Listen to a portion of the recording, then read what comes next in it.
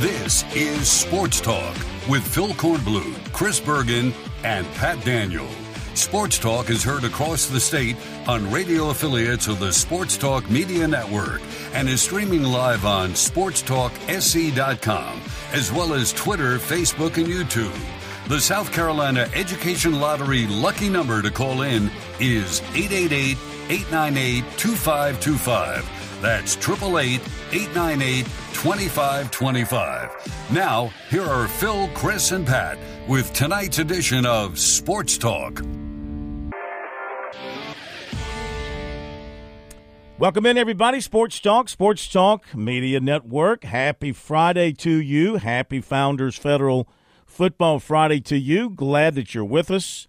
Wherever you're joining us from, welcome, welcome, welcome.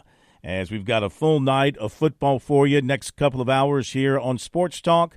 Then, of course, the high school football scoreboard coming your way at 10:05. Round 2 of the playoffs, and now things really get serious in the high school football playoffs around South Carolina. The matchups much better than they were last week for the most part. So looking forward to bringing all that to you over the next 2 hours, then a 2-hour break, and then back for 2 more hours. Of course, looking ahead to the weekend, Vanderbilt, South Carolina, Columbia, Georgia Tech, Clemson, home teams, about 2 touchdown favorites each. Will they live up to that? Take your phone calls, 888-898-2525. South Carolina Education Lottery lucky number. Phil Kornblut, Pat Daniel, and Chris Bergen. And, of course, this being Veterans Day, shout out to all the veterans across South Carolina. Thank you for your service, and thank you what you continue to do. We certainly appreciate you here on Sports Talk, and do not take you for granted. We understand the sacrifices that you make and your family makes, so we appreciate everything that you have done in your lives to give us the freedom to do what we do here on Sports Talk, and that is to talk freely about the world of sports, including the news coming out late this afternoon. Of course, it's Friday dump day. You wait till Friday to dump the big news. So Jim Harbaugh gets another. How many 3-game suspensions can you have in one season? He gets another 3-game suspension for the rest of the regular season because of the investigation. This is from the Big Ten. Because of the investigation into all the allegations about scouting teams and stealing signals, et cetera, et cetera. Of course, Michigan responds by saying they're going to take legal action. They're going to do what they can to try and block this order from the Big Ten. So that's what we've come down to, Chris.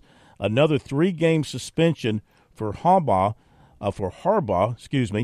And, you know, my first reaction when all of this was coming down was, A, based on the evidence that I had seen, the stories I had read, the pictures that I had viewed, and the fact that he is a known cheater, then why would he not be caught up and implicated accurately in this case as well, despite all the claims otherwise?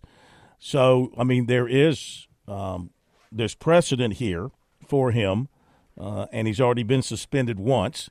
Right. So, I mean, I know it's separate incidents, but, you know, once a cheater, always a cheater, it seems to me. Cheaters don't lose their spots, cheetahs and cheaters. So do I think Jim Harbaugh knew something here? Absolutely. I just don't understand how, as a head coach, you've got a guy on your staff who is seen prominently mingling with the coaches during games, including you, standing right next to you. Don't you think? I mean, maybe I'm wrong. I've never been a head coach in a college football game in front of 100,000 people. Maybe as a head coach, you're not aware of people around you. Phil. Now, I do know that there are outliers who stand out on the outside of the markings on the sidelines who are boosters and fans and good old boys. But inside those markings that are supposed to be for team personnel only, I mean, are you with your response to me, are you questioning my questioning? Yes, because you've been around college football, and you know how these coaches are. They know absolutely everything that goes on within their program. Okay. And something of this magnitude, there's no way that he would have pulled this off without the head coach knowing and approving of this. There's just absolutely no way somebody would go behind their back and go scout and personally scout and film and do all the things they've been accused of without the head coach's approval. I don't buy that in the least. The problem is, if you're Penn State, if you're Ohio State, and whomever else Michigan has left on their schedule, you've just basically dialed up Tyler and Spartanburg from Michigan, because I think the players are probably going to take this out on their opponents the rest of the way. That's why I said the other day, I think Michigan, I didn't think the Big Ten would do much, because I felt like Michigan was their best opportunity at the college football playoff. The reason I said that is I think they're the best team. They may not be rated higher than Ohio State. I think they're better than Ohio State, and I think now all you've done is add fuel to the fire, much the way that Tyler and Spartanburg did last week for Clemson against Notre Dame. And I think Penn State's going to pay for it considerably. And I saw this earlier today, too. You want to talk about Michigan having a competitive advantage. How much of, if you're going to wait until the day before, and the team's actually in flight to get to Penn State before you announce that you're suspending their head coach, how is that not somewhat of a competitive advantage for Penn State? Well, if based on the pictures I saw, it looked like he was greeted on the tarmac there in State College. They greeted him on the tarmac, had a meeting there, and I guess maybe that he was given the word. It's Lane Kiffin again? Really? So I don't know if he has to leave the team. Can he stay in the hotel? I don't know what all the implications are of a suspension, but I mean, I'm sorry. Again, I can only conclude that Jim Harbaugh is running a rogue program at Michigan. Mm-hmm. You get suspended twice in the same season for 3 games. I mean, you can bury your head in the sand if you're a Michigan fan and blame everybody in the world and blame all the media for reporting on this and following this story, but it is what somebody once says it is. It is what it is. And what it is 2 suspensions. I mean, that's half the season he will spend on the sideline, half of the regular season. But here's the other thing, too. Should the team, I mean, how much did Michigan benefit, and how much were they able to take this information and help them win? Should they not be penalized from a win-loss standpoint as well? Great question, yes. Because it sounds to me like this is a competitive advantage that they took advantage of, and they're claiming everybody else in the Big Ten steals signs. Well, they haven't proven to anybody else that I can tell that other Big Ten teams had a member of their staff going and scouting in advance other teams and organizing a scouting system to help their team against upcoming opponents, and also apparently, allegedly, trying to knock out potential playoff teams by helping the teams that those potential playoff teams were going to be facing. So a pretty elaborate scheme going on there that nobody else in the Big Ten seemed to be that deep into. Yeah, were they stealing signals, and were other staffs talking to other staffs after games about Michigan? And well, that happens. That's commonplace. That is no secret. That is nothing that the NCAA frowns upon. But this is something different.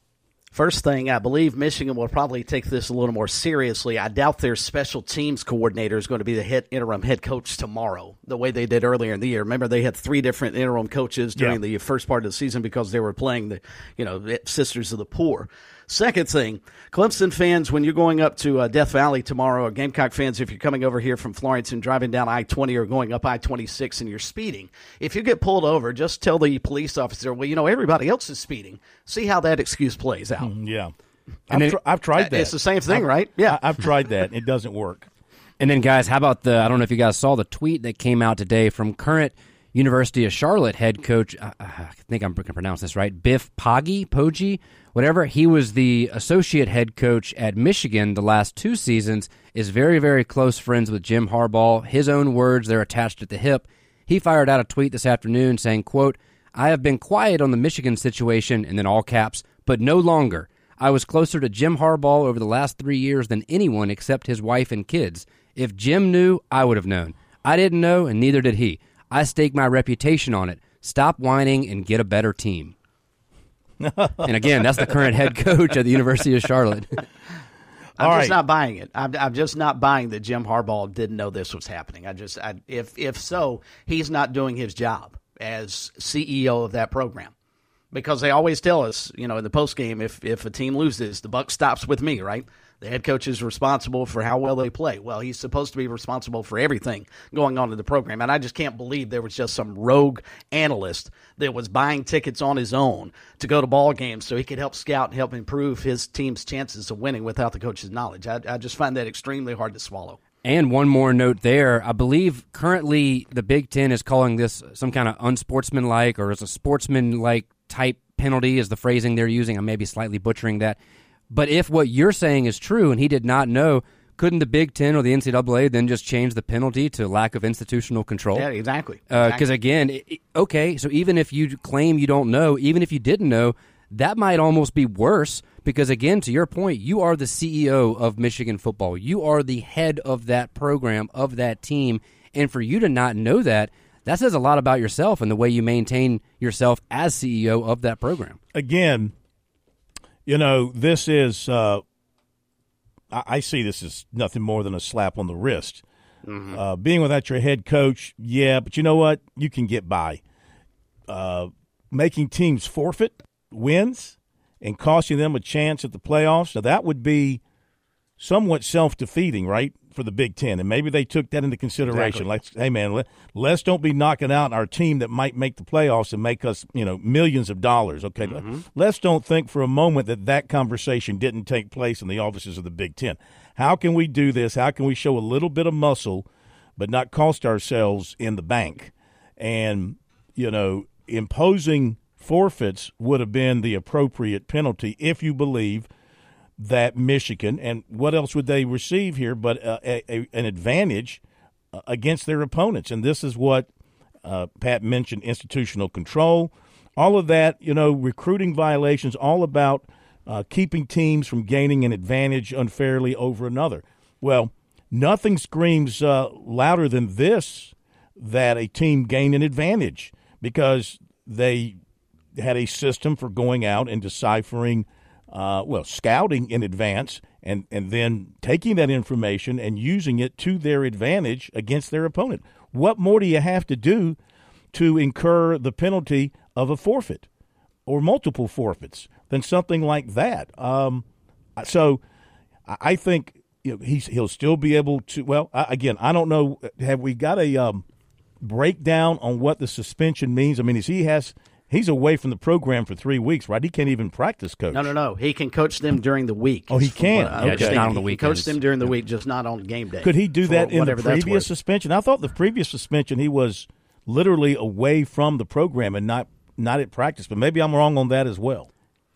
I do not remember, but I do know the suspension for now, It seems ridiculous. Yeah, you can coach them all the way up to Saturday at kickoff, and then you have to disappear. Yeah. And, guys, okay. I'll answer your question. I know we need to get to David Shelton here momentarily, but I think I have an answer to your question, or at least a thought on why it was just a slap on the wrist and no games were involved here. And I think it's the Big Ten hedging their bet. I think it does come down to the bottom line and come to money, and where I'm going with this is Michigan and Ohio State are both currently slated to be in the college football playoff. They're both in the top four. They're also both in the Big Ten East, meaning the winner of their game Thanksgiving weekend will go on to the Big Ten championship and will most likely be in the driver's seat to maintain a position in the college football playoff. Well, let's say Michigan beats Ohio State. Well, now what the Big Ten has done is they have hedged their bet where if the NCAA comes out and says, you know what, Michigan's ineligible for the postseason, but Ohio State has one loss, Ohio State and the Big Ten can argue, hey, they may not have won the conference championship, they may have a loss, but their only loss came against Michigan, who was cheating, so they should still get in. And now, no matter what, the Big Ten gets at least one of the two of those teams into the college football playoff, so they are still going to get that money in the bank for the conference. Yeah, the NCAA has yet to be heard from here, and they're trying to keep the NCAA out of it. They're trying to keep it as a conference issue. That's one thing that Michigan and the Big Ten, I guess, working together are trying to do, is to keep the NCAA honchos on the sideline and try to make this a conference thing, which I hearken back to the days of the 1982 Clemson NCAA probation when the Tigers were hit hard after winning the national championship. They received in that investigation from the NCAA, they call that the biggest case ever at that time. But what really sent Clemson fans and the administration over the top was the NCAA handed down a 2-year probation for Clemson, which included the 82 season. Okay, so they served that, so it would have been one more season, 83. But then the ACC came in and put another year on it, making it a 3-year probation. And that really incensed the Clemson people at that time. So my point is, the Michigan people have been successful, and the Big Ten people have been successful to this point in keeping this as a conference issue and not an NCAA issue. So how you decide when the NCAA steps in and when it stays on the sideline, I don't know. But they've been able to do that and spare them the whatever wrath the NCAA might be able to create. I'm not sure they can create wrath anymore. All right. So that is the big story nationally. We'll talk more about the games coming up, and we'll give you our picks. We've got Lee Sterling coming up as well, and George, Brian, and Robbie Thames. Golf and fitness coming up a little bit later on. Right now, though, it's time to turn our attention to the high school scene, as it is a Founders Federal Football Friday night here on Sports Talk. The high school scoreboard at 10:05 tonight, starring David Shelton. I'm just here to give the scores. David is there to give the insight. And David joins us now as we go into week 2 of the playoffs. Welcome in, David. How are you? I'm tired, Phil. I don't know if I'll make it till 10 o'clock tonight. What's made you so tired? Lack of sleep. That would do it. Yeah, I understand. Well, drink some coffee, and you can catch a nap at halftime or something like that. Where are you going to be tonight? I am in the parking lot right now at James Island High School, where the Hartsville Red Foxes are coming in to take on the 11-0 James Island Trojans in what should be a really good matchup. Yes, it should. Yes. Yep. Yes, it should. Well, let's begin with the 5A, and, okay, Dutch Fork and TL Hanna. I think, if Dutch Fork has really rebounded and is back for this year, we're going to find out tonight up at Hanna.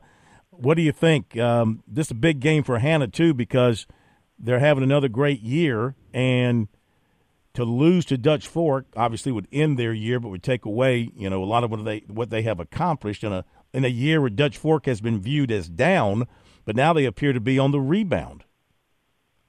Yeah, I mean, this is I'll be honest with you. In my mind, it's a bigger game for Hanna than it is for Dutch Fork. Now, it's obviously a big game for both teams because if you lose, you don't get to play no more.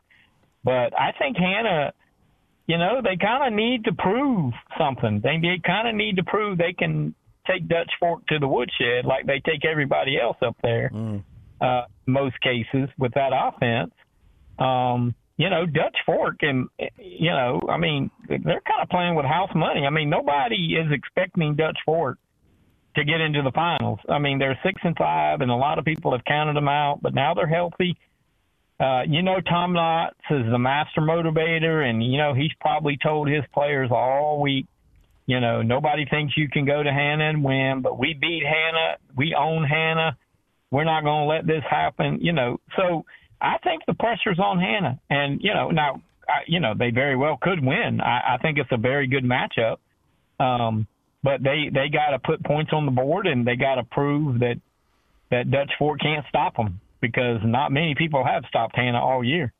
True that. That running game has been pretty difficult for teams to slow down. What about Spartanburg? And I'm bringing them up because, okay, they went on the road. They haven't had the greatest of seasons, but they went on the road. They beat Rock Hill. As a result, they're at home tonight. No, I'm sorry. They'll be going to J.L. Mann. J.L. Mann is hosting tonight. So what about that matchup? Mann really trying to make a name for themselves on the statewide basis, but here comes Spartanburg, kind of like Dutch Fork. You can't sleep on Spartanburg at any time in the playoffs. No, you can. And just like Hanna, I think the pressure is on J.L. Mann. They have really had an excellent season, and they've been pretty good the last couple of years. But you beat a team like Spartanburg, I don't care what the record is. If you beat a Spartanburg in the playoffs, you've done something pretty good. And, I think Spartanburg is going in, loosey-goosey, 6-5. Nobody thinks we're any good. But you got to remember, they did beat Dutch Fork back in the early part of the season, and they played a really tough schedule. Played Grayson out of Georgia and should have beat them. Had a bad snap on a punt and basically lost the game. I think the pressure, I don't want to say pressure because pressure's on everybody to win, but I think J.O. Mann has more to prove tonight. A win tonight gets them to 10-2. They've beaten Spartanburg in the playoffs. I think a lot of people pay a lot more attention to J.O. Mann if they can win this game tonight. David Shelton with us. He'll be back with us for the high school scoreboard show coming up just after 10 o'clock tonight. And, David, the 4A playoffs fascinate me just from a tradition standpoint, and a lot of different intriguing matchups, Greenwood Northwestern being one of them. But what Irmo did last week to Colleton County, 85-0, is that as much an indictment on Irmo running up the score as it is the high school league has got to figure out a way to cut one round of the playoffs? I mean, what's it going to take? Some teams score 100 points in the opening round before we realize that the first round of the playoffs don't need to exist? Well, I'm a very big proponent of cutting out one round of the playoffs. I think 14 games is plenty. They talk about kids playing, year round, this, that, and the other and everything. Well, they're playing 15 games. They're playing more games than the college guys. So I would like to see a round cut out. I would like to see this at-large system. Now, granted, you take that instance and you take what Lancaster did to Ridgeview as a one-win team, but that is really, really few and far between. And Lancaster will not beat Lucy Beckham tonight. So, they got their win. They're 2-9. They're in the second round of the playoffs. And it kind of comes down, and I get people mad at me when I say this, but do you deserve to be in the postseason if you won 1 out of 10 games? I think you can say, well, that's the way the system's set up. Well, then we need to change the system and get rid of. Colleton County had no business playing at Irmo last week, and I talked to some different people, and Irmo had their starters in. They were up 63-0 at half, and their starters were still in the game in the third quarter. Ridiculous. I wasn't there. I don't know, but I was told that by a family member of the Colleton County coaching staff. Now, maybe that was just, but my response was, well, yeah, that's bad if they did that, but Colleton County shouldn't have been there. They should not have applied for the at-large, because that's how you get in. You apply, and nobody else wants it, so they give it to you. And I just don't like that. I don't like that. That's a new one on me. What do you mean apply? I've never heard that before. The at-larges are they apply to be an at-large team because the top 4 make it. Yeah. But they got to fill out enough brackets so they get some at-large spots. And Lancaster applied to be in that at-large group, and they might have been the only team to apply other than Colleton County, so they give it to them.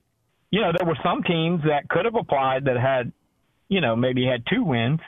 Well, Colleton County had 2 wins in the regular season, but, I just think it was a bad move, but I think they took advantage of the system, and I would be all for cutting out a round of the playoffs.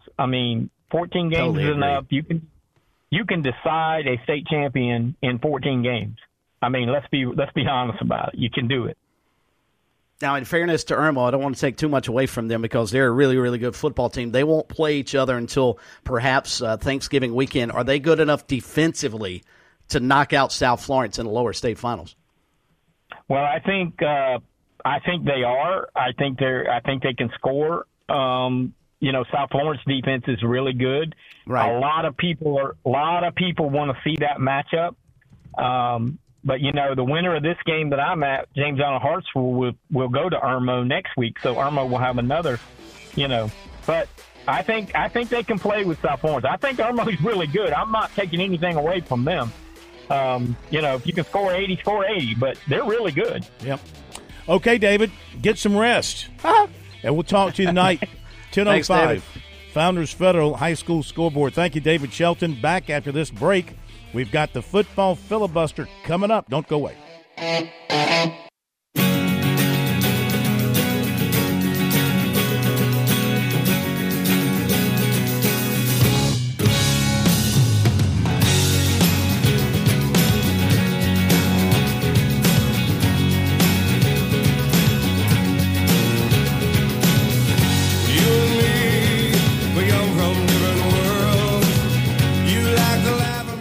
Welcome back, everybody. It is Sports Talk on this Friday night, this Founders Federal Football Friday night. Shout out to our good friends at Founders Federal. What a fabulous job they do. What a great company. And so appreciative of their partnership with us here on Sports Talk on Friday nights. And you talk about a company that is heavily involved in the sports world in South Carolina and very much involved in the high school scene as well, promoting high schools all across the state. We appreciate them. We thank them for being a part of Sports Talk and the high school scoreboard. Okay, now it is time to get into the phase of the program on a Friday night where we help to edumacate you. That's right, I said edumacate. I am a South Carolina high school graduate. And we bring you some of the great football and / political minds of recent time here in South Carolina. Then we give you our picks, and then Lee Sterling gives you the professional help. So we begin with the football filibuster. Let's welcome in former Governor Jim Hodges to Sports Talk. Unfortunately, his opponent tonight, Attorney General Alan Wilson, where did he say he was? In Arizona? He's in Arizona, yep. What's he doing out there? Representing the great state of South Carolina. Beyond that, I am not sure. But he did say he stepped out of a meeting of about 50 people to answer the phone and let us know he will not be available tonight, unfortunately. I do not recall giving him permission to leave the state. Have to take this up with him at another time. Governor Hodges, how are you, sir?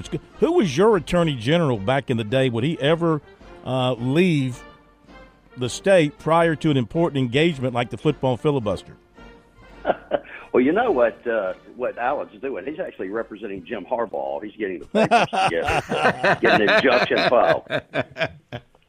That's good. Who was your attorney general back then? Well, the attorney general is separately elected is a guy named Charlie Condon, who's from down in Charleston. Oh, yeah. Nice fellow. I remember him. Yeah. Nice fellow. Yeah. No, I know everybody's separately elected in South Carolina. Except now, let's see, don't we? And why is that, Governor? Yeah. Why is the Attorney General an elected position? Let's talk politics. Oh, I don't know. I mean, shouldn't that be an appointed position? Well, every state elects an Attorney General. There are very few that don't. Now it's just a tradition that goes back to the late 1700s. I've never understood why the sheriff's position is an elected position. Wouldn't you want like the best lawman in your county to be your sheriff? I've got a better one, Phil. How about the coroner? Yeah, that too. Why do you need to have an elected person to be the coroner? That's a good one, yeah. There are a lot of elected positions at the state and local level that you're left scratching your head about why you just don't try to let those be appointed positions. But when you do that at the state level, then it becomes who gets to appoint them, and that's where things get dicey. It's who's making the decision and who they're appointing, and that even happens at the local level too. And it always ends up screwing up efforts to reform things. Understand. Hey, before we get started, I know that Veterans Day is also a very special day for you from your days of state government leadership. So I want to give you a chance to comment on the Veterans Day and Veterans Day weekend that we are approaching here in South Carolina and across the country. Yeah, I was with a client of mine, a company called Veterans United, yesterday out in Austin, Texas, and we were talking at length about, they do a lot of VA loans, and we were talking about, the veterans in the country and the work they do around the country, in particular, what they were doing in Texas at the time. And it just reminds you of the incredible role that the veterans have played in making our nation great, and they continue to do that. I remember one veteran, and specifically my dad, who's passed away, Neil Hodges, who was in World War II for 6 years, 2 years before it started, and then obviously the war started, and he was kept on for another 4, but had some great stories from North Africa and Europe, and I always think about those things. Well, I heard today, I did not know this. I was educated about this. I heard today on a newscast why Veterans Day is always on November 11th. I do not know. Tell me that. Well, it goes back to the armistice. It was called Armistice Day originally, the armistice at the end of World War I, and they did it apparently on the 11th day of the 11th month at the 11th hour. So it was 11/11/11. So, and then later Congress changed it to Veterans Day to include, veterans of all the other wars. Back then you just had the first one. So it was Armistice Day, then it became Veterans Day, but it was noted for 11/11/11, 11th day, 11th month, 11th hour, when they signed the papers to end World War I. That's a great. I did not know that. That's a great bit of trivia. Yeah, you listen to Sports Talk. You get educated on a number of different things there, Gov. Keep that in mind. Absolutely. That's why we've always been your favorite Sports Talk show. I remember the days when you were governor. You'd pull up to Billy G's in your limo there. No, it wasn't a limo. I think it was a Ford. And come on in and grab a cold one and sit down with us and talk sports. We did. Those were, in the first year that we started doing that was the year Carolina went 0-11, and it was hard to get anyone other than me to show up over there.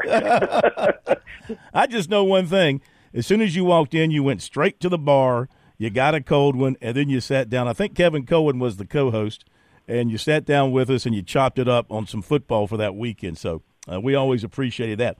All right, let's get to the picks. So the general has not sent us his picks, so he is in absentia tonight. But he will send his picks. You'll have to pick blindly, trying to figure out who he might pick if it matters to you. Last week, both of you went 3-2, so you still have a 2-pick lead. 25-25 for you, 23-27 for him. So here we go. Let's begin. Miami at Florida State, and the Seminoles at home are favored by 14.5. Well, let me just say, he's looking more and more like Harbaugh now. He's probably listening somewhere to my picks. He's got our stream dialed in out there in Arizona. He's got his staff listening. Yeah. I think I'm going to take Florida State on this. I know it is a rivalry game, and that's a lot of points, but I think I'll take Florida State. All right. Yeah, I mean, I don't believe in Miami anymore. They've let me down too many times this year, so I kind of agree. Let's go to Tennessee at Missouri now. Missouri at home and is getting a point. I really liked the way Missouri looked against Georgia last. I thought that Missouri played well against Georgia and showed me something. I'm going to take Mizzou. Again, they're playing at home. It's not a super home field advantage, but it's okay, and they're having the best year they've had in a long time. I think Mizzou's going to win this one. Yeah, 60,000 plus, I'm sure. I like Missouri here getting the point as well. I like their team. They got a very good quarterback who can run, an excellent running back who can run, and a pretty good defense. Ole Miss, pretty balanced. Yeah, Ole Miss at Tremendous Georgia. wide receiver too. Oh yeah. Ole Miss at Georgia. Yeah. Ole Miss at Georgia. The Bulldogs, 11-point favorites at home here. And what do you think? Georgia kind of been playing with everybody, but when they have to turn it up a wick or two, they do so. Yeah, they have. And I'll tell you, Ole Miss has got to show me something on the road. They play pretty well at home, and they certainly are good offensively, but they have let me down a number of times when they were playing a tough, important road game. So I'm with Georgia until I'm proven wrong. I'll take Georgia. Good call. I would agree. Let's go to the locals. And South Carolina back at home, back at noon, back as a 2-touchdown favorite, playing Vanderbilt, a team they've won, is it 13, 14 in a row against? They just dominated this 14. series. 14 in a row against Vandy. But both of these teams can't stop the pass. So the quarterbacks could have a huge day. What do you think? This is a tough one. I really think Vandy's going to keep it within the point spread, but I'm going to take Carolina on this one. Something tells me that after the way that game ended last week, that we'll have a little momentum going into it, and Vandy can't stop the pass. So give me the Gamecocks. So in the same sentence, in the same breath, you talked yourself out of what you were going to do. Because you said, I really think Vanderbilt's going to play this within the points, but then I'm just going to take South Carolina anyway. Because I'm leading by 2 games. Okay. You got a little wiggle room. I got a little wiggle room, and I think he'll probably pick Carolina too. Yeah. Something tells me that this isn't rational, but something tells me that Carolina is going to play their best game. Yeah. And that we'll beat them by 17. I agree. And let's go to Clemson, Georgia Tech. Tigers feeling good about themselves again after last week, and they're favored by 14. I'm going to take the Tigers. I know Georgia Tech's played better this year, and they've won 5 games. But, again, the only road game I think they've done much with is Miami, and that's never really a road game when you look at the crowds of the Miami game. Mm-hmm. So I think I'm going to take the Tigers. They seem to turn the corner last week. Okay, so we will skip on the amendments portion of the program. So nothing to amend since you don't know what the general is going to do. So we'll just ride with what you got. Clemson, Gamecocks, Georgia, Missouri, and Florida State. What are your plans for the weekend? Asheville, the beach, the football game, or just sitting out over in Shandon? I flew in I was in Austin the last 2 days at our office doing some work there. So we're going to the game tomorrow. I like the fact it's a noon game. My wife and I are going to the game and looking forward to it. Does your then I'll entourage catch some football tomorrow night? Does your entourage disrupt traffic still? Like, do you get highway patrol, clearance and all that kind of stuff? The entourage is the 2 of us, so no. Traffic would not be stopped at all if we were to walk across. All right. Well, you enjoy yourself, and thank you for joining us tonight, and we'll talk to you next week. Thanks, Governor. You bet. Have fun, guys. Thank you. Bye. That's Governor Hodges and Attorney General Wilson. Do you have to Wilson. buy tickets when he goes to Carolina or Clemson games, you think? That's a good question. Do you get lifetime tickets if you're a former governor? That's good. You want to take the break first? You want to do the break first, or you want to do the picks? I'm asking Pat. Take the break? Okay. Let's go to the break, and we'll come back and give you our picks. And we don't have the General's picks in yet, so we'll have to add those when he gets around to getting to us. He's probably out there. He's out. Is he in Phoenix? He said Arizona. I guess I would assume Phoenix. He might be out there at, what's that place called? Sedona? That's supposed to be like really, really beautiful spot out there in Phoenix. Sedona, yeah, beautiful area. But I would imagine he's in Phoenix. I did not ask. He did not say, but that's the capital, right? I think it is. It's a big city, yeah. Okay, back with our picks in a moment. South Carolina's taste buds have spoken, and they're asking for beef. There are more than 7,800 farms raising cattle from pasture to plate in the Palmetto State. So whether it's steaks on the grill before the big game, sirloin medallions plated for date night, or burgers with a family, make sure beef is a part of your playbook this football season. Smoked, grilled, and slow roasted. Find the best way to enjoy your beef at scattle.org. Beef. It's what's for dinner in South Carolina. Funded by the South Carolina Beef Council, part of the Beef Checkoff Program. You've put in the work for your education. The extra early, extra late, extra work. That's because you understand education opens doors to better pay, better opportunities, and a better you.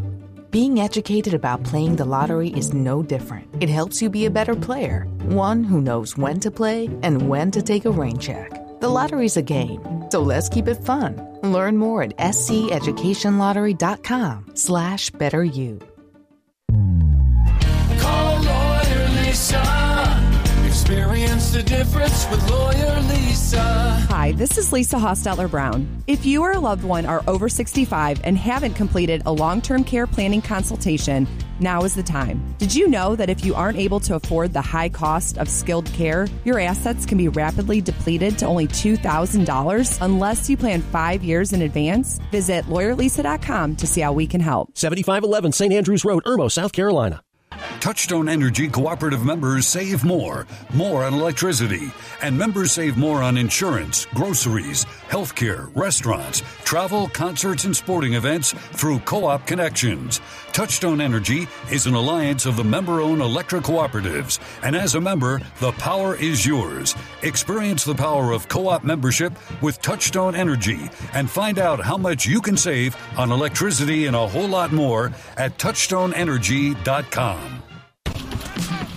Football season is upon us, and that means Columbia is welcoming fans from around the corner and across the country. No matter where you're from, Gamecocks love coming together for game day energy that can only be found in South Carolina's capital city. Book hotel rooms, find pre- and post-game activities, and plan your tailgate spread with local favorites from pimento cheese to barbecue at experiencecolumbiasc.com. We'll see you soon, and go Gamecocks!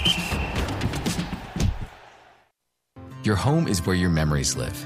It's where you laugh and where you love. We understand the importance of the valuables under your roof, tangible and intangible alike. So no matter what's around the corner, we'll be there, offering you and your family the support that's made Farm Bureau Insurance a trusted name for nearly 70 years. You deserve more. You deserve a promise. Learn more at scfbins.com. Call me, Alex Satterfield, at 803-749-9171 for all of your Midlands insurance needs.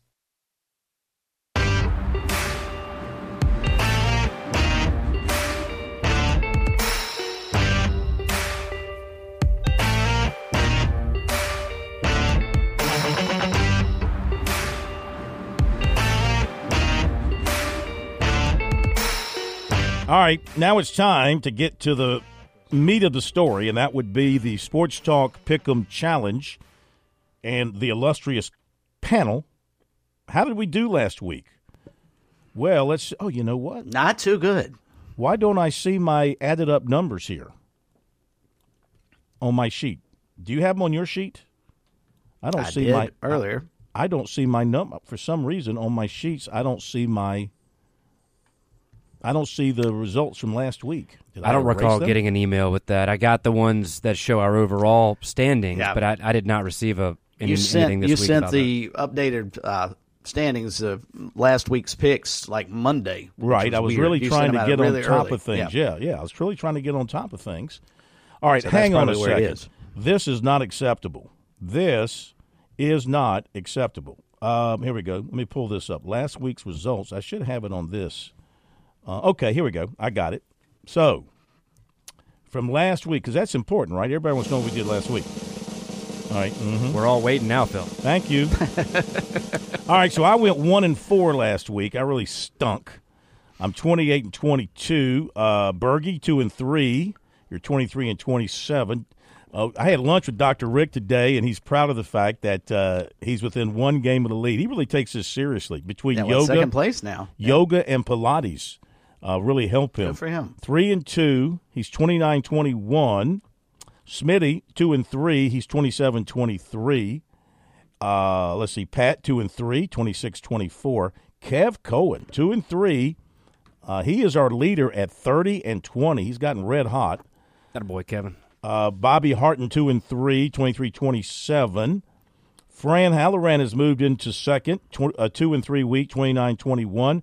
Teddy Hefner 4-1 last week. He's right in the money, 27-23. Smothers 3-2, 22-28. Pete Yanitator Yanity 2-3, 30-20. So he's tied with for the lead. Jim Corbett 2-3, 24-26. Don Williams a 3-2 week, 24-26. So now did Teddy pick Jacksonville State. Because I'm guessing the majority of the misses were the Gamecocks, the USC Gamecocks last week. No, he picked the Gamecocks. We all did. But did he pick the Jacksonville State Gamecocks? Yes. No, he picked the Gamecocks of South Carolina. Okay. Yes. So that was the only one he missed. Only one he missed, yeah. He picked the Gamecocks of South Carolina. Now, to this week's picks. So, I am going with, I'm taking Clemson, looking for a big win. Taking the Gamecocks, looking for a big win. Taking Georgia, they're going to man up. Taking Missouri, they're good. They're very good at home. Taking Florida State. because I don't trust Miami, so I'm taking Florida State. Then, Chris, do you want to identify this is a rare Friday night for you being with us. I'm enjoying this. Unfortunately, no more Socasty. I'm with you on every game but the Georgia-Ole Miss game. I think Georgia wins, but I think Ole Miss, because of their offense and the creativity of Lane Kiffin, I think they keep it close enough to cover. I don't think they'll win, but I think they keep it close enough to cover. All right, Pat, what you got? That game specifically, or my 5 picks overall? Down the sheet. I do think Clemson wins the game, but I think Georgia Tech keeps it close. So I'm taking Georgia Tech and the 14 in that game. I'm taking the Gamecocks as USC and the points against Vanderbilt. I'm going to skip and come back to the Ole Miss-Georgia game because I cannot decide. Tennessee-Missouri, I'm taking Tennessee. Yes, Missouri is good at home, but I think Tennessee does win by more than 1 point. And then Miami-Florida State, I still just don't know about the health of Florida State's top 2 receivers. I think they're going to rely a lot on their running back, but last week that prolific offense did not look quite the same against Pitt, and I think Miami is going to have a similar approach. Miami loses, but they do cover. Georgia? This is the one I am going back and forth on. Feel like last week I said I've learned my lesson against betting against Georgia, but then what they do last week, they let Missouri stay close. It's a night game in Athens, though, and the last time I remember seeing a big game at night in Athens was that thrashing of Kentucky a little while back. See, I'm talking myself into the Bulldogs. I'm taking Georgia. You got them. Ole Miss is better than Kentucky, though. They are, and they put up a lot of points, but the way they throw the ball around, that could also turn into a number of turnovers by the Rebels, and I think that might be what happens. Georgia covers late. All right, Dr. Rick is going Clemson. Gamecocks, as he said to me, he listened to Dabo. He's buying stock. And then South Carolina, he says he's picking the Gamecocks against his better knowledge. Then Ole Miss, Tennessee, and Florida State are his other picks. Smitty is taking Georgia Tech and the points. He's taking Vanderbilt and the points. And he's Mr. taking Contrarian. Yeah, he's taking Georgia, Tennessee, and Florida State. Kev Cohen, he's taking Tech. He's taking the Gamecocks. He's taking Georgia, Missouri, Florida State. Bobby Harton, Dominator of Charleston, he's taking Clemson, Gamecocks, Georgia, Missouri, Miami. Fran, the money coach Halloran, Tigers, Vanderbilt, Georgia, Missouri, Florida State. Teddy, I'm so sexy for my shirt, Hefner. Clemson, Vanderbilt, Georgia, Missouri, Florida State. Allen, the baddest boy in all of Sports Talk Radio. Clemson, Vanderbilt, that's Smothers, by the way. Clemson, Vanderbilt, Georgia, Missouri, Miami. Pete, Stan, Yanitator, Yanity. He's got a lot of nicknames. Which one do you like the best for Pete? Which nickname do you prefer? Do you like Stan? The Stan I don't quite understand. Well, I like the Yanitator. Yanitator, that's I agree mine. with Pat. The Stan is because Pete's been working in the upstate for going on 25 years. He replaced Stan Olenek, and people still call him Stan. Oh, I got you. Really? He'll be at a ball game, and people go, "Hey, Stan, I enjoyed the sportscast last night." Do you guys, you know how in years past we've talked about the hangover teams have after playing Alabama? It's one of the reasons why I think a lot of us are thinking that South Carolina might be able to beat Kentucky. Can I finish the picks before you? Oh, I thought you were done. No, I was talking about Pete's nickname, but I still have to give his picks. Oh, my bad. Yeah, go ahead. Stay tuned. Pete is taking Georgia Tech, Gamecocks, Georgia, Missouri, Florida State. Jim, attorney for the Stars and everybody else, Corbett, Clemson, Gamecocks, Georgia, Missouri, Florida State. And Don, the grandpappy of Sports Talk Radio, Georgia Tech, Gamecocks, Georgia, Missouri, Florida State. All right, what's your story? Am I the only one who took Ole Miss? Sounds like it. No. Dr. Rick took Ole Miss. Aha. And that's it. You're the only two. Is there a hangover effect, like we used to say with Alabama? Is there that with Georgia? You mean? Because that factors into my decision to take Tennessee over Missouri, just thinking Missouri just played Georgia. They're going to be awfully beat up, like we used to say teams about Alabama. Yeah. I just think being at home is going to help Missouri. I think they're good. I think the passing combo with Burden, the wide receiver, very good. The quarterback is elusive. He can also run. And that running back that they have, is it Schuster, I think? A very, very good running back. So I think they have a lot of things going for them. That's why I'm leaning that way. All right, top of the hour break. Lee Sterling picks coming up. Welcome back to Sports Talk on the Sports Talk Media Network. You can reach the guys with the South Carolina Education Lottery lucky number, 888-898-2525. That's 888-898-2525. Now back to Phil, Chris, and Pat with the second hour of Sports Talk on the Sports Talk Media Network. All right, gentlemen, Jim Corbett has informed me that I miscounted or misidentified his picks, that he took Jacksonville State and Missouri last week. I had him down for the opposite. So you give him 2 more wins and take away 2 losses, it flips his score to 26-24. I demand a recount, Phil. Recount them all. Well, if you find a mistake, okay, if anybody finds a mistake, you let me know. I go back, I research, and I make the corrections if necessary. But if I don't hear from you, I'm assuming everything is correct. But these people on our panel, they're so into this, if we make a mistake, they let us know. So we have made the correction for Gentleman Jim. Congratulations, 26-24. Nice to know people are really into our picking contest. Okay, so how about Lee Sterling and his Sterling picks? We welcome Lee in, and what a week he had last week.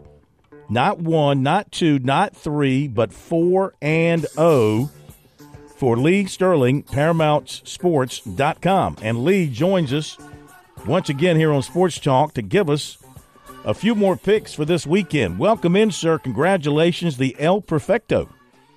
Well, thanks. Didn't feel so good. My wife came in. I'll never forget this Sunday afternoon, and she goes, "You had a horrible weekend, didn't you?" I'm like, "No." She goes, "Why? Why?" She goes, "I thought I could tell when you're having a bad weekend." I said, "No.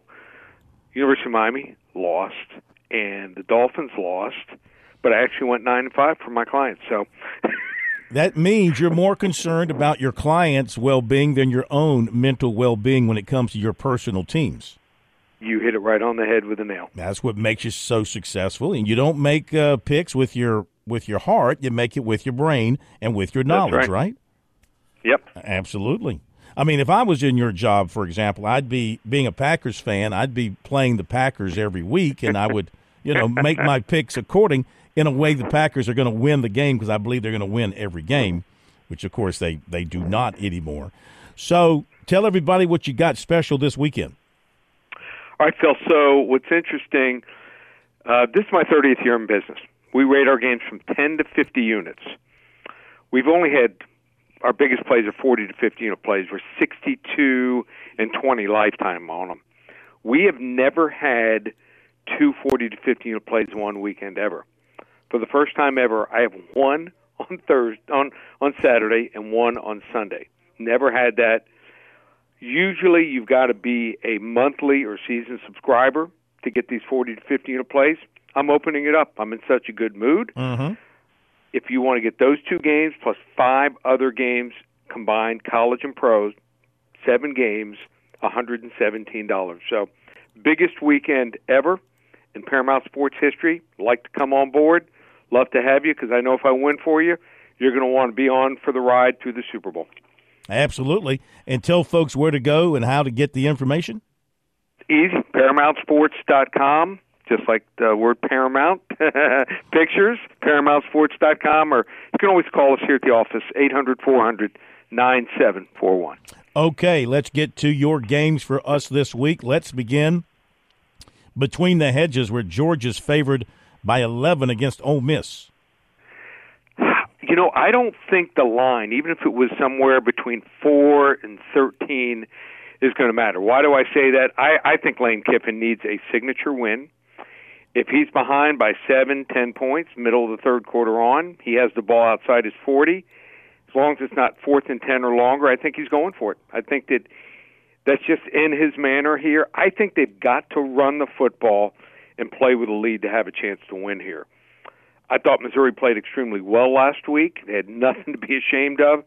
Georgia just flat out a little bit better. And I think Lane Kiffin, sometimes his too aggressive game management ends up costing him. I like Georgia. They pull away late, 34-17. Yeah, big dog's starting to eat now. They smell it once again. In the state of South Carolina, let's go to the Valley. Clemson favored by 14 against an improved and kind of dangerous Georgia Tech team. Yeah, if Clemson loses last week, the natives not only would have gotten restless, it would have been. I think Dabo might have had 2 or 3 calls into his call-in show. But this Georgia Tech team is playing really well. They've won and covered the last 3 road games with 248, 348, and 305 rushing yards. Their quarterback, a threat running the football also. Now 14th and 13th in total in rushing offense here. I think Clemson wins the game 38-30. I just think 14.5 is a little bit too aggressive, too much. You see Clemson giving up 30 points? Yeah, maybe some of it's late in the game, but I think it's going to be a high-scoring game. I think it's going to be wide open. Let's go to South Carolina Vanderbilt. Gamecocks favored by 14 against Vandy, 2 teams that can throw it pretty well and can't defend the pass pretty much at all. Yeah, I think it's going to be another wide-open game here. So the key here is to run the ball some and keep this Vanderbilt offense off the field. Once you get a lead, they've got a problem. They just don't have the depth. So I think this will be a fun game to watch, but I think that it's going to be a little also closer than 14.5. I think South Carolina wins the game 41-28, but slight lean to Vandy. Oh, you can't give them a couple of more points to cover, can you? No, didn't do it last week either. We had Jacksonville State, so yep, did not. You just got to be happy with a win, Phil. I got you.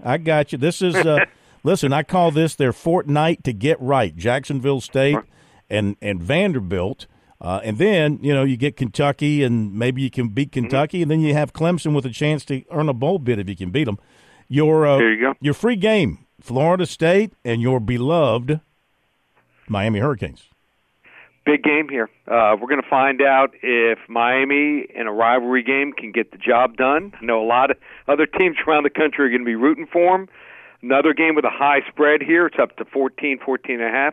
Anyone wants to get it for free, got a strong opinion on this game, just call 800-400-9741. Again, the number 800-400-9741. First 5 callers get it for free. And if you want to hop on board, biggest weekend ever, 240 to 50 unit plays, 5 other plays, 7 plays total, $117. One place, ParamountSports.com. Always a pleasure hearing from you, sir. Have a great weekend, and we will talk to you next week. Sounds good. Take care. Thank you. Lee Sterling, ParamountSports.com. You've heard his picks. You've heard our picks. You've heard the governor's picks. And any other picks to add? I think we've got it covered. We haven't mentioned basketball. Need to mention basketball. Got a lot of basketball tonight. Of course, South Carolina playing Virginia Tech over in Charlotte tonight. And Clemson is playing UAB over outside of Asheville. Well, no, I guess it's in Asheville at the Cherokee, what do they call it? The Cherokee Casino Arena? Is that what they call it now?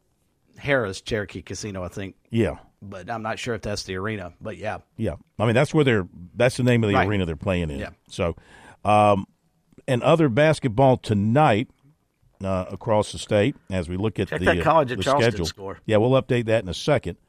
We got let's see, the Clemson women playing Charleston Southern tonight. Furman hosting Belmont. That should be a good one.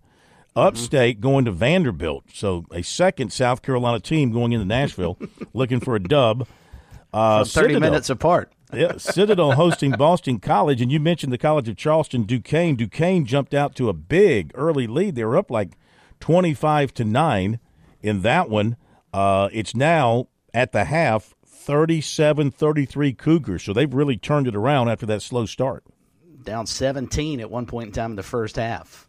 I'm guessing Pat Kelsey had to come to who meeting with his team on the bench at one point in time. I would think first so. Half. I would think so. Started rotating, and Pat brought up a good point off the air. They've got so much talent on that roster. He's got to figure out his rotation, and he may have started to figure that out in that first half. Give you some other scores. Liberty defeated Charlotte 71-59. Liberty's coming to Myrtle Beach next week for that tournament. And we've got Michigan leading Youngstown State 37-23. Once again, members of the Michigan basketball staff advanced scouting the Youngstown State team, the Penguins, to pick up some inside knowledge. That's a joke on what's been going on with the Michigan football team. Cradle of coaches, right? For those who didn't Youngstown get it. State. For who? The cradle of coaches at Youngstown State. Who came out of there? Well, Jim Tressel, didn't he coach at Youngstown State before he ended up at Ohio State? I always thought Miami of Ohio was the cradle of coaches. Well, that's right, because that's where Dick grief, Crum. they had a couple. That's where Dick Crum. There you go. Denny Crum. That's where Dick Crum came from. And didn't Schembechler come through Miami of Ohio? I think. Miami of Ohio had a bunch of coaches come through. NC State leading Abilene Christian 17-11. All right, let's go to the break. When we come back, we'll update some recruiting for you, and we'll have time to squeeze in a few phone calls. 888-898-2525, South Carolina Education Lottery lucky number. Another weekend is here. Think about weekends ahead and getting away to the beach of South Carolina, and give Jimmy Smith the call. Let Jimmy and his staff find the perfect location for you, whether it's for a weekend or a week or longer. 843-237-4246. Online at pauliesvacationrentals.com. I've said it once. I'll say it again. Jimmy Smith is the man, and your perfect beach getaway is waiting for you. Major Billy Downer here from the Department of Natural Resources, and DNR is excited to announce the implementation of Go Outdoors SC, a new online licensing and boat titling system that you can access right from your phone. Through this new system, customers can purchase their hunting and fishing licenses, renew their boats, apply for lottery hunt opportunities, and complete electronic harvest reporting requirements. For more information, visit Go Outdoors SC at your local app store. Touchstone Energy Cooperative members save more on electricity, and members save more on insurance, groceries, healthcare, restaurants, travel, concerts, and sporting events through Co-op Connections. Touchstone Energy is an alliance of the member-owned electric cooperatives, and as a member, the power is yours. Experience the power of co-op membership with Touchstone Energy and find out how much you can save on electricity and a whole lot more at touchstoneenergy.com.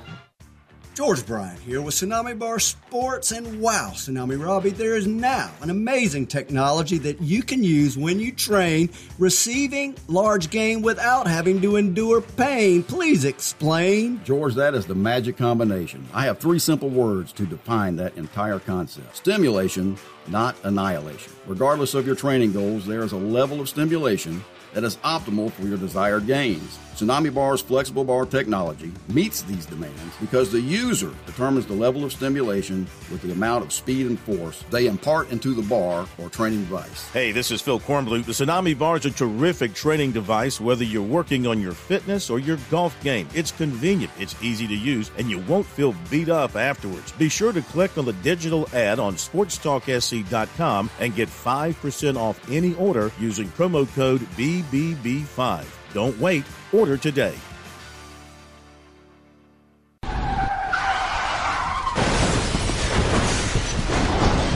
I'm attorney Jim Corbett. That's the sound of a big hit on you and your car or truck. I've been an attorney for more than 30 years, helping people who get injured in car wrecks and truck wrecks. If you have serious injuries, call Jim Corbett, 803-765-2968, or email me at jim@jimcorbettattorney.com. That's Corbett. I don't get paid unless I recover for you. Jim Corbett Attorney, for your best recovery from a big hit, 803-765-2968, or jim@jimcorbettattorney.com.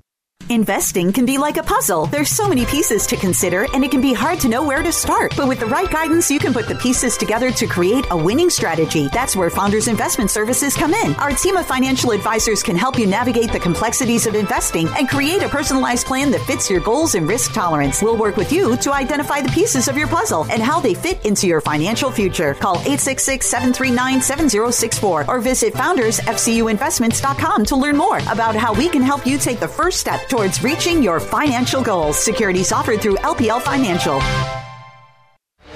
This year's Carolina and Clemson Jackpot $5 scratch-off tickets give you a chance to win up to $200,000, whether you're a Gamecock or a Tiger. Plus, you can enter your tickets into the Second Chance promotion for a chance to step on the field or the court to win $50,000, $75,000, or even $100,000. In this state, winning the Palmetto Series does matter that much, so get your tickets today. See SCEducationLottery.com for odds and details. Winning and non-winning tickets can be entered. Second Chance odds depend on number of entries received.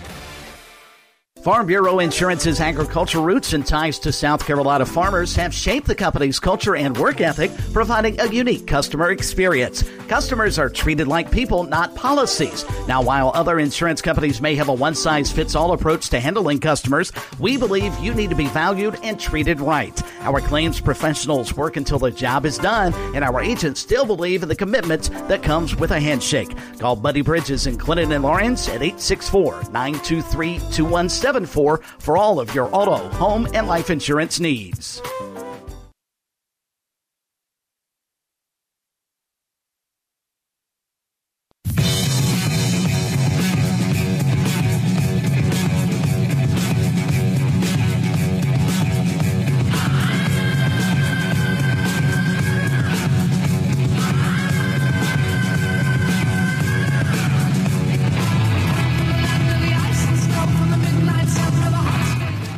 All right, time to give you the recruiting report tonight here on Sports Talk. That is brought to you by Seawells. And make plans next week, of course, to get out to Seawells for the daily luncheon buffet from 11 to 2. It's only $14. You'll find it to be the best buffet anywhere in the entire world. And for the best in the catering business. And you need catering. We all need catering from time to time. Maybe for a wedding, maybe for a funeral, maybe for a birthday. You ever had catering at a funeral? I'm sure there's catering at funerals. People like to eat. Yeah. People like to drown their sorrows. Well, not really at the funeral. You would have it afterwards. I mean right there. I'm talking right there at the site. Roll out the grub.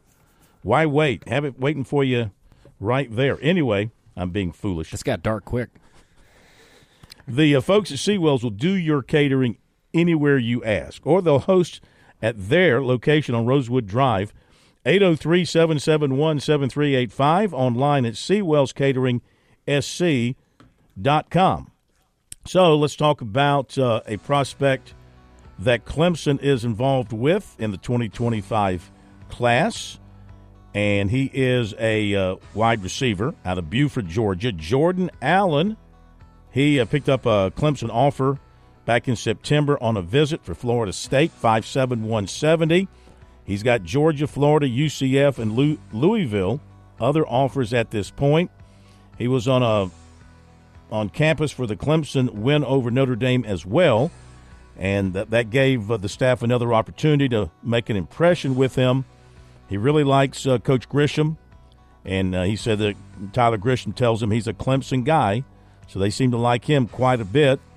And he is one of two receivers with offers from Clemson at this point, the other being Cortez Mills.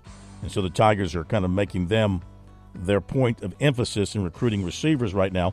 Allen has been to Clemson, Auburn, Tennessee, Georgia, Duke, North Carolina, and UCF, and he plans a return visit to Clemson this Saturday. And so the Tigers obviously are finding themselves in pretty good shape with him at this point. One of Clemson's remaining targets for the offensive line in the 24 class will take his official this weekend, offensive guard Elijah Thurman, 6'5", 275 of Hinesville, Georgia. He camped at Clemson last summer. He visited unofficially for the Florida State game in September. He is scheduled for an official to USC next weekend. He also has on his short list Duke, Central Florida, LSU, Missouri, Georgia Tech, and Florida. He was recently invited to the Under Armour All-American game. Also scheduled for an official to Clemson this weekend is linebacker Bradley Shaw, 6'1", 216 of Hoover, Alabama. This according to Paul Strelo of Tiger Illustrated. Shaw made officials to Arkansas and Notre Dame in the summer. He also visited Clemson for their recruiting weekend in late July, was back for the Florida State game in late September. Auburn has also been a major component of his recruitment. USC offered safety Cam Dooley of Valley, Alabama. He was previously committed to Missouri. He's also picked up offers from Georgia Tech, Missouri, Wisconsin, and Maryland. Running back Anthony Carey of Tampa plans to visit USC Saturday. He's been a Michigan State commitment, but with the turnover up there, this could be a player who comes back into play. He had the Gamecocks on his short list when he committed to the Spartans in June, along with Notre Dame, Ole Miss, North Carolina, and Oklahoma. 2026 quarterback Bryson Riggins of Seal, Alabama, plans to visit USC on Saturday, has an offer from Ole Miss. USC target 2025 receiver David DeGraff Rodriguez of Providence was offered by Duke. USC basketball target 2025 6'5" Jameer Jones take an official visit to Providence this weekend. And new USC signee 6'9" Oku Federico will play 4 games in South Carolina with his team from Drive Basketball Academy in Finland this January. They'll play at Ben Lippen on the 2nd, Wren on the 3rd, Gray Collegiate on the 4th, and Wilson on the 6th. There you go with recruiting tonight. Here on Sports Talk, remember to check it out on our website, sportstalksc.com, and also on Twitter, use the hashtag STRecruiting. All right, got a full bank of phone calls late here on a Friday night, so let's go to Rodney in Mount Pleasant. First up tonight on Sports Talk. Thank you for waiting, Rodney, and welcome in. I got a full bank of phone calls. And you got to turn your radio down. Rodney. Let's go to Okay, let's put Rodney back on hold. I don't like hearing myself. So we go to swing and a miss. Yeah, it's okay. We're going to go to Gamecock Larry. Is he next? Yeah, Gamecock Larry over in Swansea. Hello, Gamecock Larry. You've been waiting a while. We appreciate it. How are you? I'm doing just fine, short and sweet. Gamecocks 44, Vanderbilt 17. And double Gamecock Larry from Swansea, South Carolina. Tigers 31, Ramden Rick 34. That's all I got. Yes, sir. Ramden Rick go laid on the Tigers, demo. Go Gamecock Larry. I ain't Kyle from Spartanburg. I'm Gamecock Larry from Swansea, South Carolina. Go Gamecocks all the way. Talk to you later. Love all y'all. Have a good weekend. Thank you, Larry. Same to you. Surprise, Larry likes the Gamecocks, and he likes whoever Clemson's playing to beat the Tigers. Surprise, surprise. Let's go next to Andy. Is that right? Andy in Columbia. Andy, got about 2 minutes. Fire away. Okay. Good evening, fellas. First off, I want to say thank you to the veterans out there, their spouses, their children, and their parents for giving us the privilege of their service. And I really appreciate that. Not to mention the number one veteran of Sports Talk Radio who just was on, Gamecock Larry. Mm-hmm.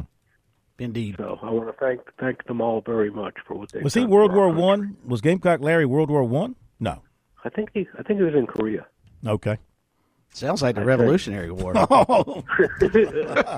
Hey, that's just a med to put you back there. And Larry, we say that with all due respect. But I say that with all my heart to Larry, that I just really appreciate what he's done, and I enjoy listening to him, even if I wasn't a Gamecock fan. Mm-hmm. Okay, Corn, the other question is... Got 20 seconds. Of course you forgot your wallet today when you were with Dr. Rick, is what I hear. So, once again, Corn takes someone to lunch but forgets his wallet. You know, that's a very convenient excuse to have when one is supposed to pick up the check. What do you think about the basketball game tonight, the Virginia Tech, South Carolina game? I haven't heard much about it anywhere. I was wondering what. And that's the problem with basketball the first week of November, or the first week and a half. We're all into football. I don't know enough about these two teams to even know who might win. That's our fault, not the teams. No, that's true. Yes, it is. That's our fault. It's not the teams. We need to promote it more. Well, They need. There's a good game tonight. Agreed. Yeah, but that could be a really, really good basketball game tonight. All right, got to hit a break. We'll be back. Don't go away.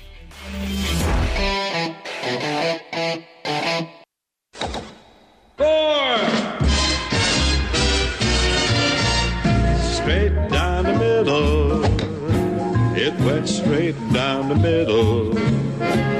Then it started to hook just a wee, wee bit. And that's when my caddy lost sight of it. That little white pellet has never been found to this day. But it went straight down the middle, like they say. Whack down the fairway. All right, it is time to talk about the great game of golf here in the state of South Carolina and beyond our borders as it impacts those of us here in the state of South Carolina. Birdies and bogeys and biceps. Here on Sports Talk, I bring the bogeys. George Bryan III, he brings the birdies. And Robbie Thames, he brings, as I saw in person yesterday, he brings the biceps. All right, it's good to have everybody together. George is in Bermuda, where he's got two of his offspring, two of the fruit of his loin, playing in a PGA tournament together for the first time. History for the Bryan family. First of all, congratulations to all involved. How are things in Bermuda? Are you wearing Bermuda shorts?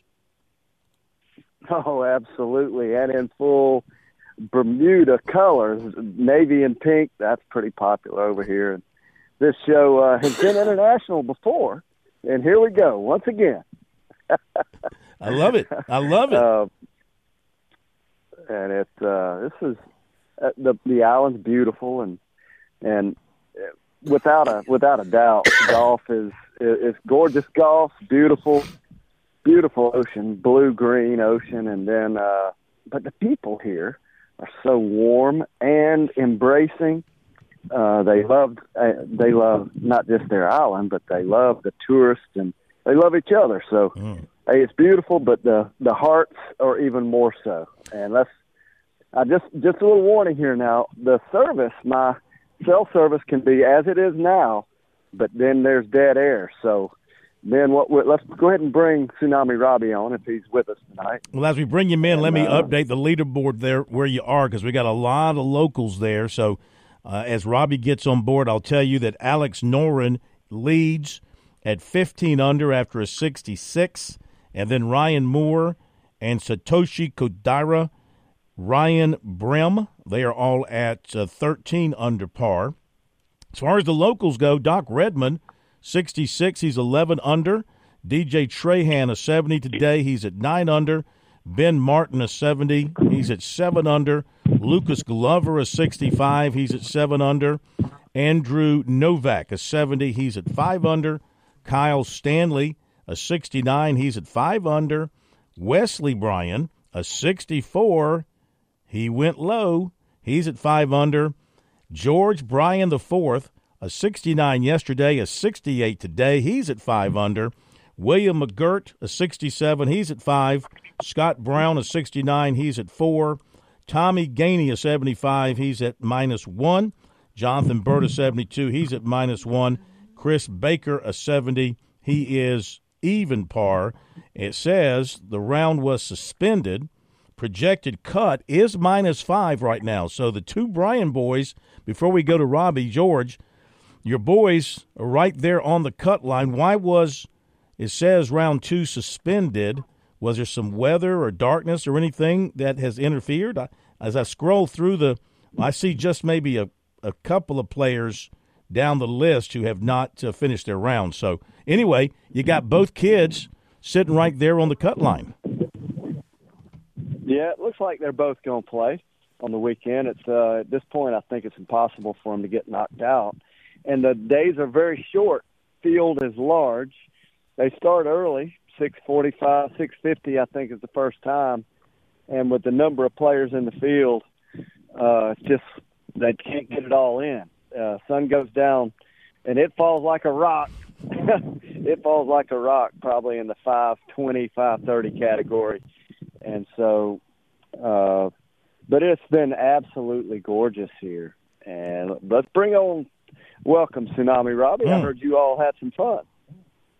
Oh yeah, I'm sure Phil is gonna bring out the news. I'm not gonna burst the bubble. I'm gonna wait for the announcement. The course record at the scramble has been set, and guess who owns it?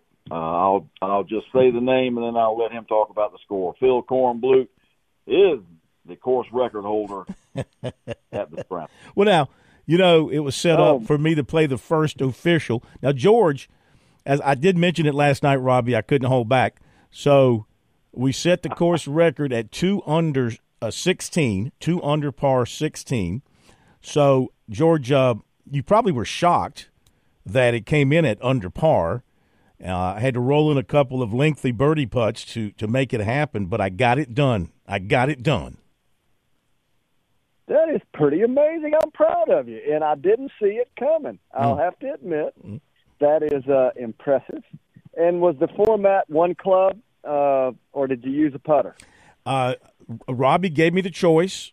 I chose to use my stick, my my trusty putter that I've had for 30 years. It's a Ray Cook. It's a Ray Cook model, circa all right, so 1992. Okay, let me break in. Let me break in because in the professional division, at least in the format that we're going to probably point towards for those, is just one club. You only get to use a wedge. Now, in the amateur division, the wedge and the putter is permitted. So it is a significant difference. Well, now, Robbie used his wedge, and he putts very well with his wedge. Well, first of all, there has to be an attest that there has to be 2 players playing to attest the score. Yeah. Can't set a course record, nor can you have a hole-in-one by yourself. It must be attested. And so it does sound like this is an official course record. Phil, have you got any other course records to your name? This would be the only one to this point. I hope to set a few more. But let me say this, too. I don't know if you saw this news. This was carried by the AP and Reuters, that we named the bridge that carries you onto the first fairway from the first tee. We named it the Robbie and George Gorge Bridge. Because it goes across a little ditch, which I called a gorge. That little ditch is a gorge. So it's the Robbie and George Gorge Bridge. Because every famous golf course has a bridge named after somebody, doesn't it? I guess so. And that's pretty good there. Yeah. So, and that, I have to admit that these small snapshots of golf, I think golf needs it, especially if you're going to get. It's not just for new players in the game, but players who value time. It's a great little course to help folks learn how to play fast. And if you play fast, if you learn to play fast, you'll play better. It's pretty cool. You can get in 18 holes. How long did it take you to play 18 holes? Well, how many rounds, Robbie? We did about 5 trips around, I think, before we undertook the counting round. Is that right? Did about 5 practice rounds? Yeah, I'd say that's correct. Probably got in 5, and then we went up to the top and just decided, okay, this is it. This is the one. We're digging in. We're going to stay focused like a laser beam, and we're going to post a score. Yeah, and that's what happened. Yeah, it was a lot of fun. George, y'all have done a great job out there with that thing. It's just a lot of fun. I tell people to, if you're in West Columbia on Chris Road over there, go by Tsunami Bar Sports. And, I mean, you guys are going to have a plan, right? You just can't walk up there and play, I guess. You're going to have a plan about how people can access it? Oh, absolutely. We'll come out 2024 with formats, and right now there are a couple of things that it could have been done this week. Didn't sound like. I talked to our captain, Mike Ramsey. It sounds like he was playing golf. I'm not sure those wrinkles were ironed out. Just little things just a little housekeeping before we open it up for official play. And Robbie, you would know more.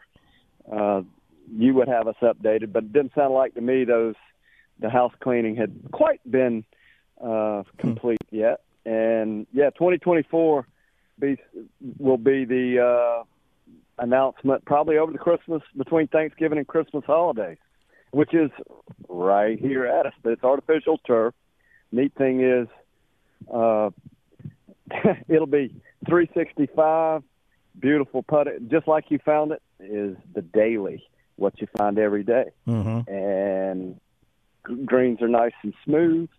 Again, 5 minutes, 7 minutes for 6 holes, and I'm there is the one green. They are smooth, but there is the one green where the what got under that green, Robbie? The mole cricket. Yeah, mole cricket. Yeah. Yeah. Well, that's one of the house. I'd say that's under the housekeeping. I imagine somebody out there like in Caddyshack chasing that mole around that wooded area there with a stick of dynamite trying to blow him up. At least that's what I imagine in my mind. We also there's a few other things that we need to complete out there, but in short, you can get out and work on small swings that help translate into the larger swings and golf ball control and fun. If you learn through the small swing, you'll learn how to do it the right way. If you learn how to do it the right way, golf can be pretty easy. And that's what we're about to prove in 2024 is just how quick, easy, if you want to make a change, it can be done, or if you're or if you're a veteran and you just decide you have a dream or a goal, you come out, work on the short shots and develop a little more skill, and that breeds the longer ones. And so there's a big misnomer out there that the game can be difficult, but 2024 we're going to show the world otherwise, right, Tsunami Robbie? Oh yeah, looking forward to it. The short course, just like you said, we just got a couple little things we got to do. Really won't change any of the aesthetics of the course as it looks right now, outside of putting up the rules of play sign that's going to be right there posted at number 1, and the inside part, which Phil got to take a look at that, where the simulator room is, and the big screen to hit into there, and the putting floor, and then the putting surface out front, 900 square feet out front. So everything's looking good. It's on track, and it's going to be a whole lot of fun. Can't wait. Hey, George, let me ask you quickly. I know you don't like to dominate your show talking about the Bryans, but I have to, because, I mean, you're in Bermuda, and you got your 2 boys there, and you got George playing in his first, George Bryan IV, his first ever PGA event, which is very exciting, and he's hanging in there at -5. I'm just looking at some of his numbers. He's had 7 birdies, and he's had an eagle. He's had 4 bogeys, no doubles, no others, so that's good. What's it been like for him? What are you seeing in his game? How's he handling, being out there among the world's best now on the PGA Tour, giving it a shot? Well, he's 35 years old, and I'd say a good portion, at least a third of the field, he has competed with for a number of years, just not he competed through junior and college golf for a number of years, and there's a fine line between where he has played professional golf and where the PGA Tour is. He finally got a chance to cash that ticket and walk his dream, and he's discovering he's pretty good, and it's what most out there don't really understand, and they can look at the cut lines, and they can look at, I think it was one of our locals, you mentioned he was 4 under. Tommy Gainey had a rough day at 1 under. And what I can offer is this: we're talking about players just in a tour event. That's pretty incredible. Their skill level, and then when we discuss making a cut, and I'll just throw it out. And I know that there'll be folks that are, especially if they've got amateur stripes, and they go, well, I'm one of the club champion is this, or the state amateur champ is that. And I can just tell you, the best in the world is just different. Yeah. And just to make a cut is spectacular. And let me repeat that. And it's not just because George did. It's spectacular golf if you can make a cut on the PGA Tour. And at the same time, I did just brush by him a second ago and said, hey, listen, son. He said, hey, Dad, you never made a cut. And I only played in 2 events. He goes, Dad, you never made a cut. At least I made a cut. I said, yeah, but I never got a sponsor's invite either. I had to qualify. Oh. So it's pretty cool. Wesley's been he's just not been on his game of recent. I'm pretty sure had George not been here, he would have the weekend off in Bermuda. But that little sibling rivalry that brought it out of Wesley. There's absolutely no question. He could not have botched up an easy day yesterday. And he shoots a couple over par on a day when everybody was just blowing the doors off of it. It was really easy, comparatively speaking. The rough is not deep here right now, so you can play golf off the side of the fairways. But so he's well back, very close to last, which is somewhere he spent some time there. And today, without a lot of game. Still not hitting it in the fairway or in the center of the face. He figured out a way to shoot 64, and today was a little more difficult. The wind was up, and well, he drove it. I'm looking at some of his numbers. He drove it well today, apparently, averaging from looking at his. It looks like he had a long drive of 296. His putting has been good based on the stats that I'm seeing. He's like 10th in putting. Yeah, no, the putting is definitely good. The scrambling, spectacular. Mm-hmm. The full swing, not so much. Regardless of what the stats or shot length said, he's a lot of off center balls that are not crushing. I mean, yesterday he makes a triple and a double. When I didn't even realize I didn't know you could hit the ball where he hit it. He had a stretch of 3 swings. He called them passes. I made 3 passes, and I had 4 penalty shots. I don't know how you do that. And I was out there watching it and still don't know how that can be done. But, on the other hand, George is just center cut. Everything's his ball's in front of him and probably playing the golf of his life.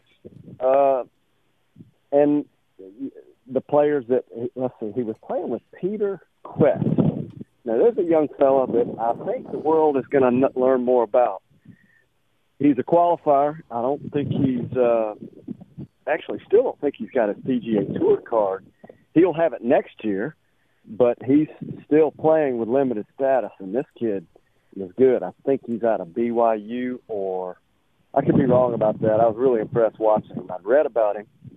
I don't know how many events he's qualified for, but I want to say at least a handful to 6 or 8, but he's earned everything just out of no category. What really separates golf from some of the other major league sports or professional sports is it's still a game that almost anybody can come into, just about like G4. G4, if he were to get hot and just play his best golf, there's a chance he could win this event with no status. Freddie Wadsworth came from nowhere in 1986, won the 1986 Southern Open, and all of a sudden he's a world-class star. Monday qualified and won. Pretty daggum spectacular for Gamecock. So it really, and George and Wesley are not the first brothers to play. I remember number of them, the Strange brothers. Let's see. Byram, the Byram brothers. Yep. Kurt and Tom, they were really good. Both of them won, and I think both of them won. But anyhow, for this dad though, it's a lot of fun to see both boys. And the PGA Tour. At first, I was a little upset they didn't pair them together, but then I got to thinking, that's probably a great thing. And they separated them by one group, still let them play. One group separating, teed them off both same side. So they were close, but not too close. And I think at the end of the day, I think that's probably why both of them are playing this weekend. And George, just to jump in real quick, maybe that as we're talking about your boys, maybe eventually they'll become like the Bryan brothers, Bob and Mike, who are the most successful duo all time in tennis on the doubles circuit. But I love following your boys on Bryan Bros Golf and Bryan Bros social media accounts on YouTube, Facebook, Twitter, Instagram, all those different things. And I saw recently George, the guys were out on a course, and George was giving a step-by-step how to approach a par 3 and what his mechanics are walking up to a tee when he's on a par 3. And it's all being recorded, I'm assuming, by Wesley. And sure enough, George walks up and is like, all right, I'm going to do X, Y, Z, watch me. And then he hits it, and he hits a hole-in-one. And it was one of the most amazing things I've seen. It went wildly viral. I'm sure you've seen it as well. But what's it like, aside from just watching play on the PGA Tour or on a minor league circuit, web.com, whatever, what's it like seeing their social media as well and just all the different areas of their game? Well, the easiest way to answer that is I don't understand social media that much. I do understand the golf. That happened here in Bermuda, and from a golf standpoint, even outside of that, G4 is kind of temporarily, I'll say, a golf star here, and that is it's quite humbling though to know that as many people follow them and know about them as they do. And the one thing I can say based on what I see or know about social media and the way they are, it's about one and the same. They don't have a stage presence, but it is quite humbling that they have attracted that much interest. I don't even know what to think about it either, other than it's humbling.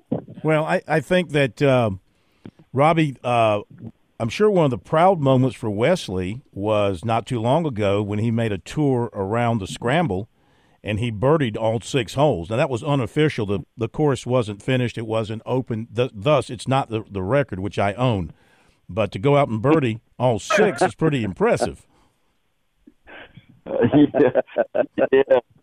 are correct. That was unofficial, but I was there.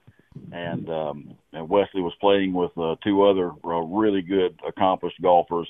And Scott Stevens was inside the Tsunami Center with we were in there working out and talking about working out and getting fit and using the Tsunami Bar technology. And the door burst wide open, and Wesley Bryan comes in, thumping his chest like King Kong, and announced to the world that he had just been around the Scramble.